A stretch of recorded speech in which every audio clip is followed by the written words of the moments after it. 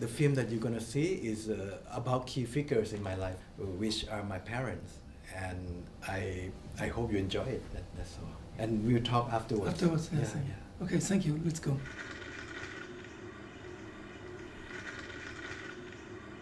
It's my favorite film. Yeah. It's your favorite film? This one? Yeah. Why? Because it's so joyful to make.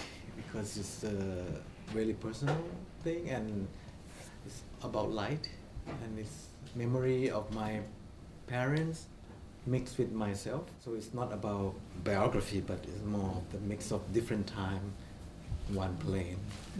Yeah. So And different landscapes between the countryside and then the city.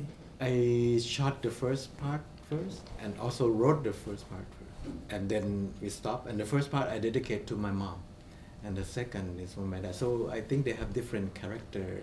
So the film, actually we changed the film stock and then changed the lens as well.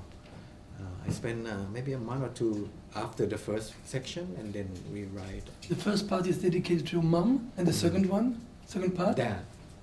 Yeah, father. So it's about his memory. You try to make it possible to interconnect countryside and the city.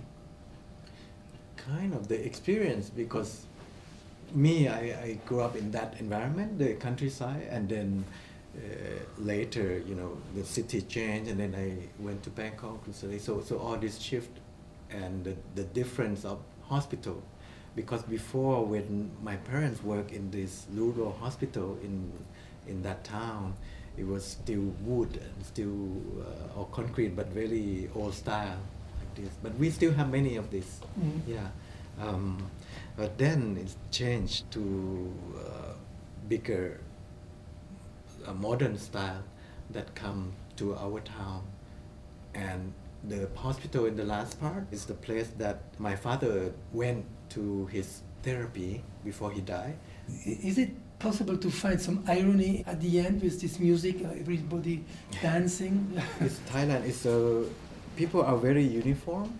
For the past, I think 10 years, it came in, everyone's doing this in the public park or sometime in the parking space of the department store. It's in many of my films. Yeah. I was not part. My sister-in-law, yes. My sister-in-law was the leader. Why in the film so many soldiers in the hospital? I haven't seen this for a long time. Is there soldiers there? Soldiers are people with uniforms. For us it's strange to see soldiers in uniforms inside of the hospital. No, for me I don't know, it's just that. But I also like uniform. I like the mixture of this figure that always within our life, either physically present or the power that they have. In this film, the soldiers are alive. Yeah. In the last film, with guns, they are sleeping. Yes, but alive in the way that is kind of harmless. But it's also my relationship with them for the past few years that the role of soldier have become more and more ugly and become very authoritarian figures. And then 2 years ago we had the military coup that until now with this soldier controlling the country. And so that's why the last film was like that.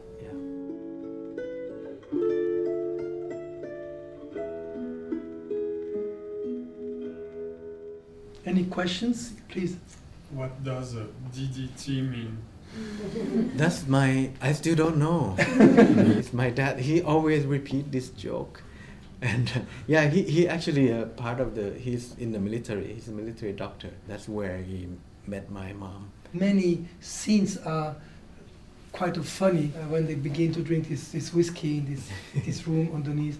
But later on, at the end of the film, we see this kind of black hole. I don't know. You don't know what it is? I just like it.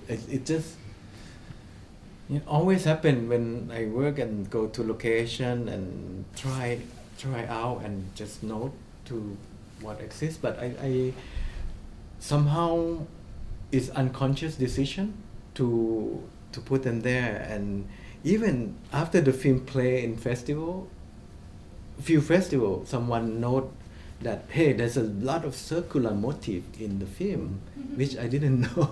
I didn't intended to, starting from the shape that the guy liked is the circle, also the circle of what, the eclipse, all that, and the circle of the end, so, and the circle of, life maybe from the past to the present, and yeah. But with this black hole, you didn't want to frighten us as spectators? I don't think so. It's not the entrance It's a of the memory. hell. It's like a sucking, because it's a machine to suck the breeze when you make artificial limbs. Yeah. And I just like smoke, to go in and have different shape.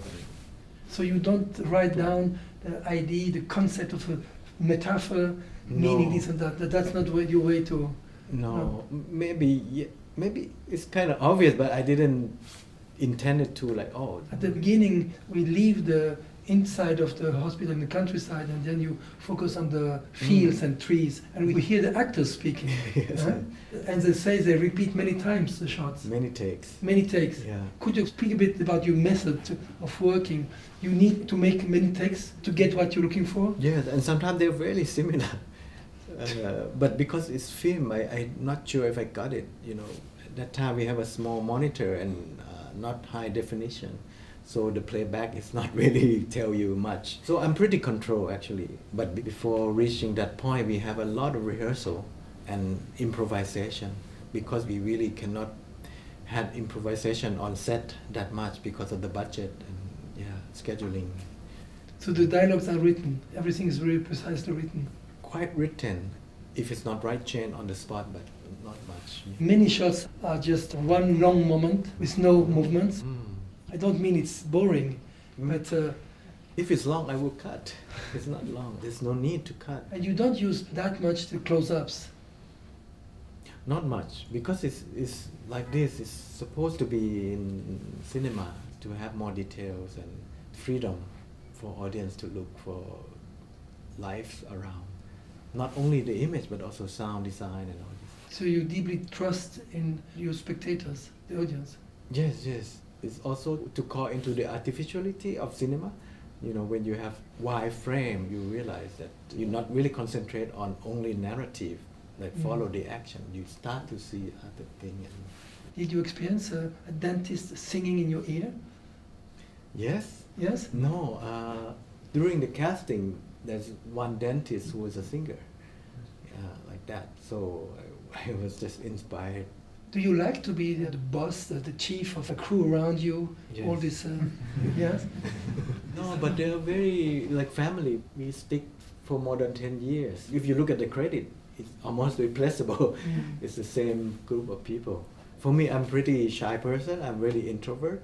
So slowly through filmmaking, I start to build family that I feel comfortable sharing. And then from something very personal about my memory, start to have actors and other people memory into this ball of light. Together we go to different film, and now my actress Jenjira, the older lady, start to get more and more influence into this world. Is it one way for you to give an insight in your culture to film disabled people with no arms or no legs? It belongs to the history of your country or your point of view about Thailand? No, but because it's what happened to Jenjira during Tropical Malady shooting. She had a motorcycle accident, and ever since she has always trouble trying to cure this leg.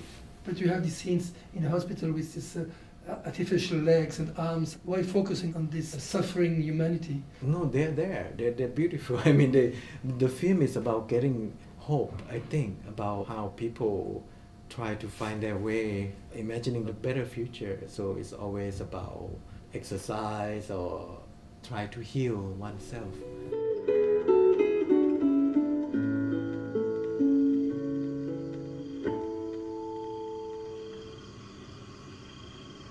Even though in these big cities with these big factories and these certainly pollutions. I look at it really positively.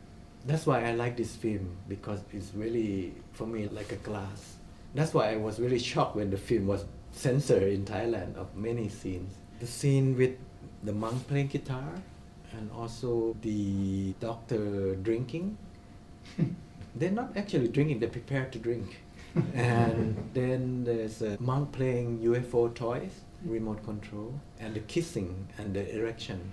So for me it's nonsense, but then the censor board, which were the police in the police department, they invite other people from doctor council and religion council and film scholar and many other specialists. Yeah.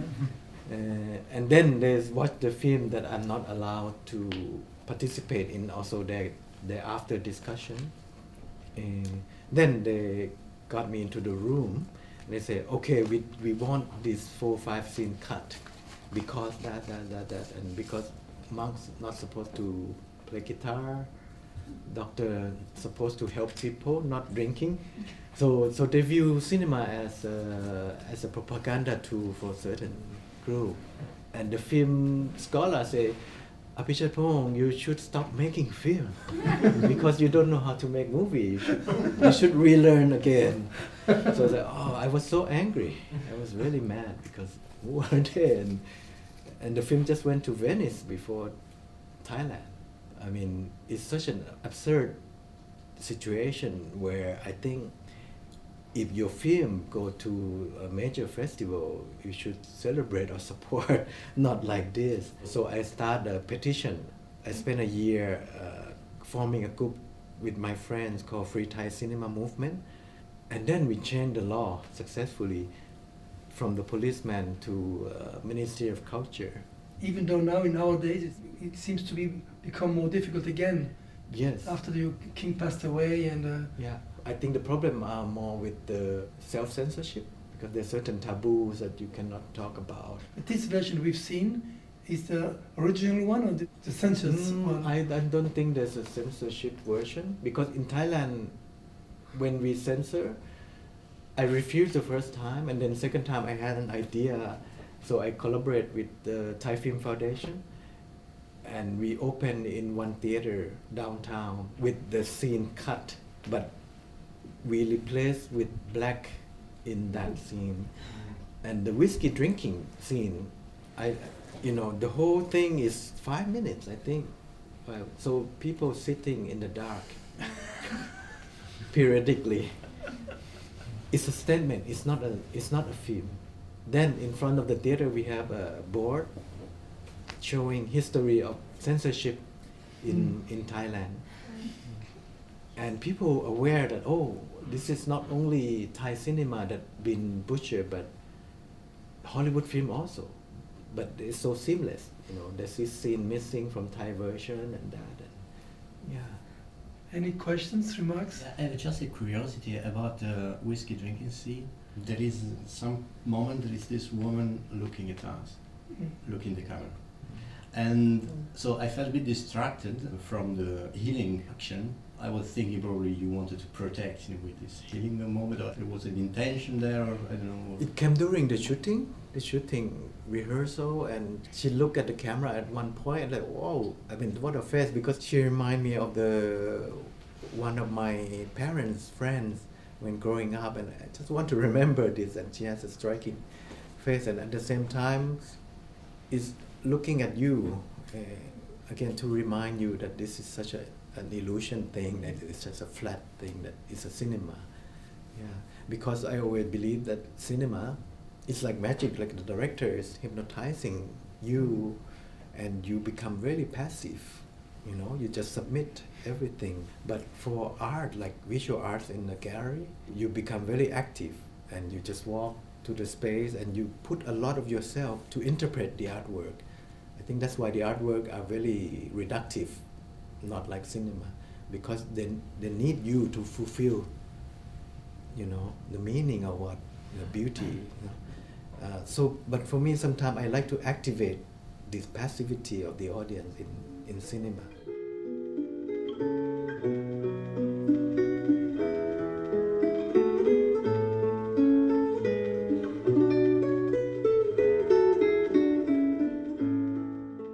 Really, I really have no answer for many of my works because, like script writing too, there's a lot of style.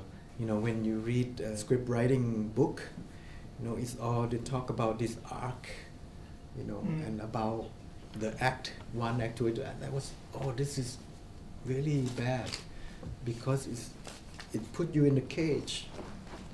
And so for me, the same with meaning. When I talk with my actors, I say, you don't need to know the background. You don't need to know the motivation. You don't have to build the history of this character because the beauty is unpredictable. It's like you put a cage into this character. Yeah. So as a director too, I don't know many of things, but I know I like this certain thing, and yeah. We have to give an end to this conversation because you have another screening. We have an important appointment tomorrow afternoon, 4:30. We will be in one of the installations. We'll see one of your films, 6.5 minutes. Yeah. Something quite different in the rhythm and the way to explore night. Yeah. And we will speak about that. We will have time to speak again about your way to conceive cinema. Yeah. And thank you so much to be here and to be so open-hearted Pleasure. to our questions and to our reactions. I think we are somehow under the charm, the charming way of your conceiving cinema. So thank you very much.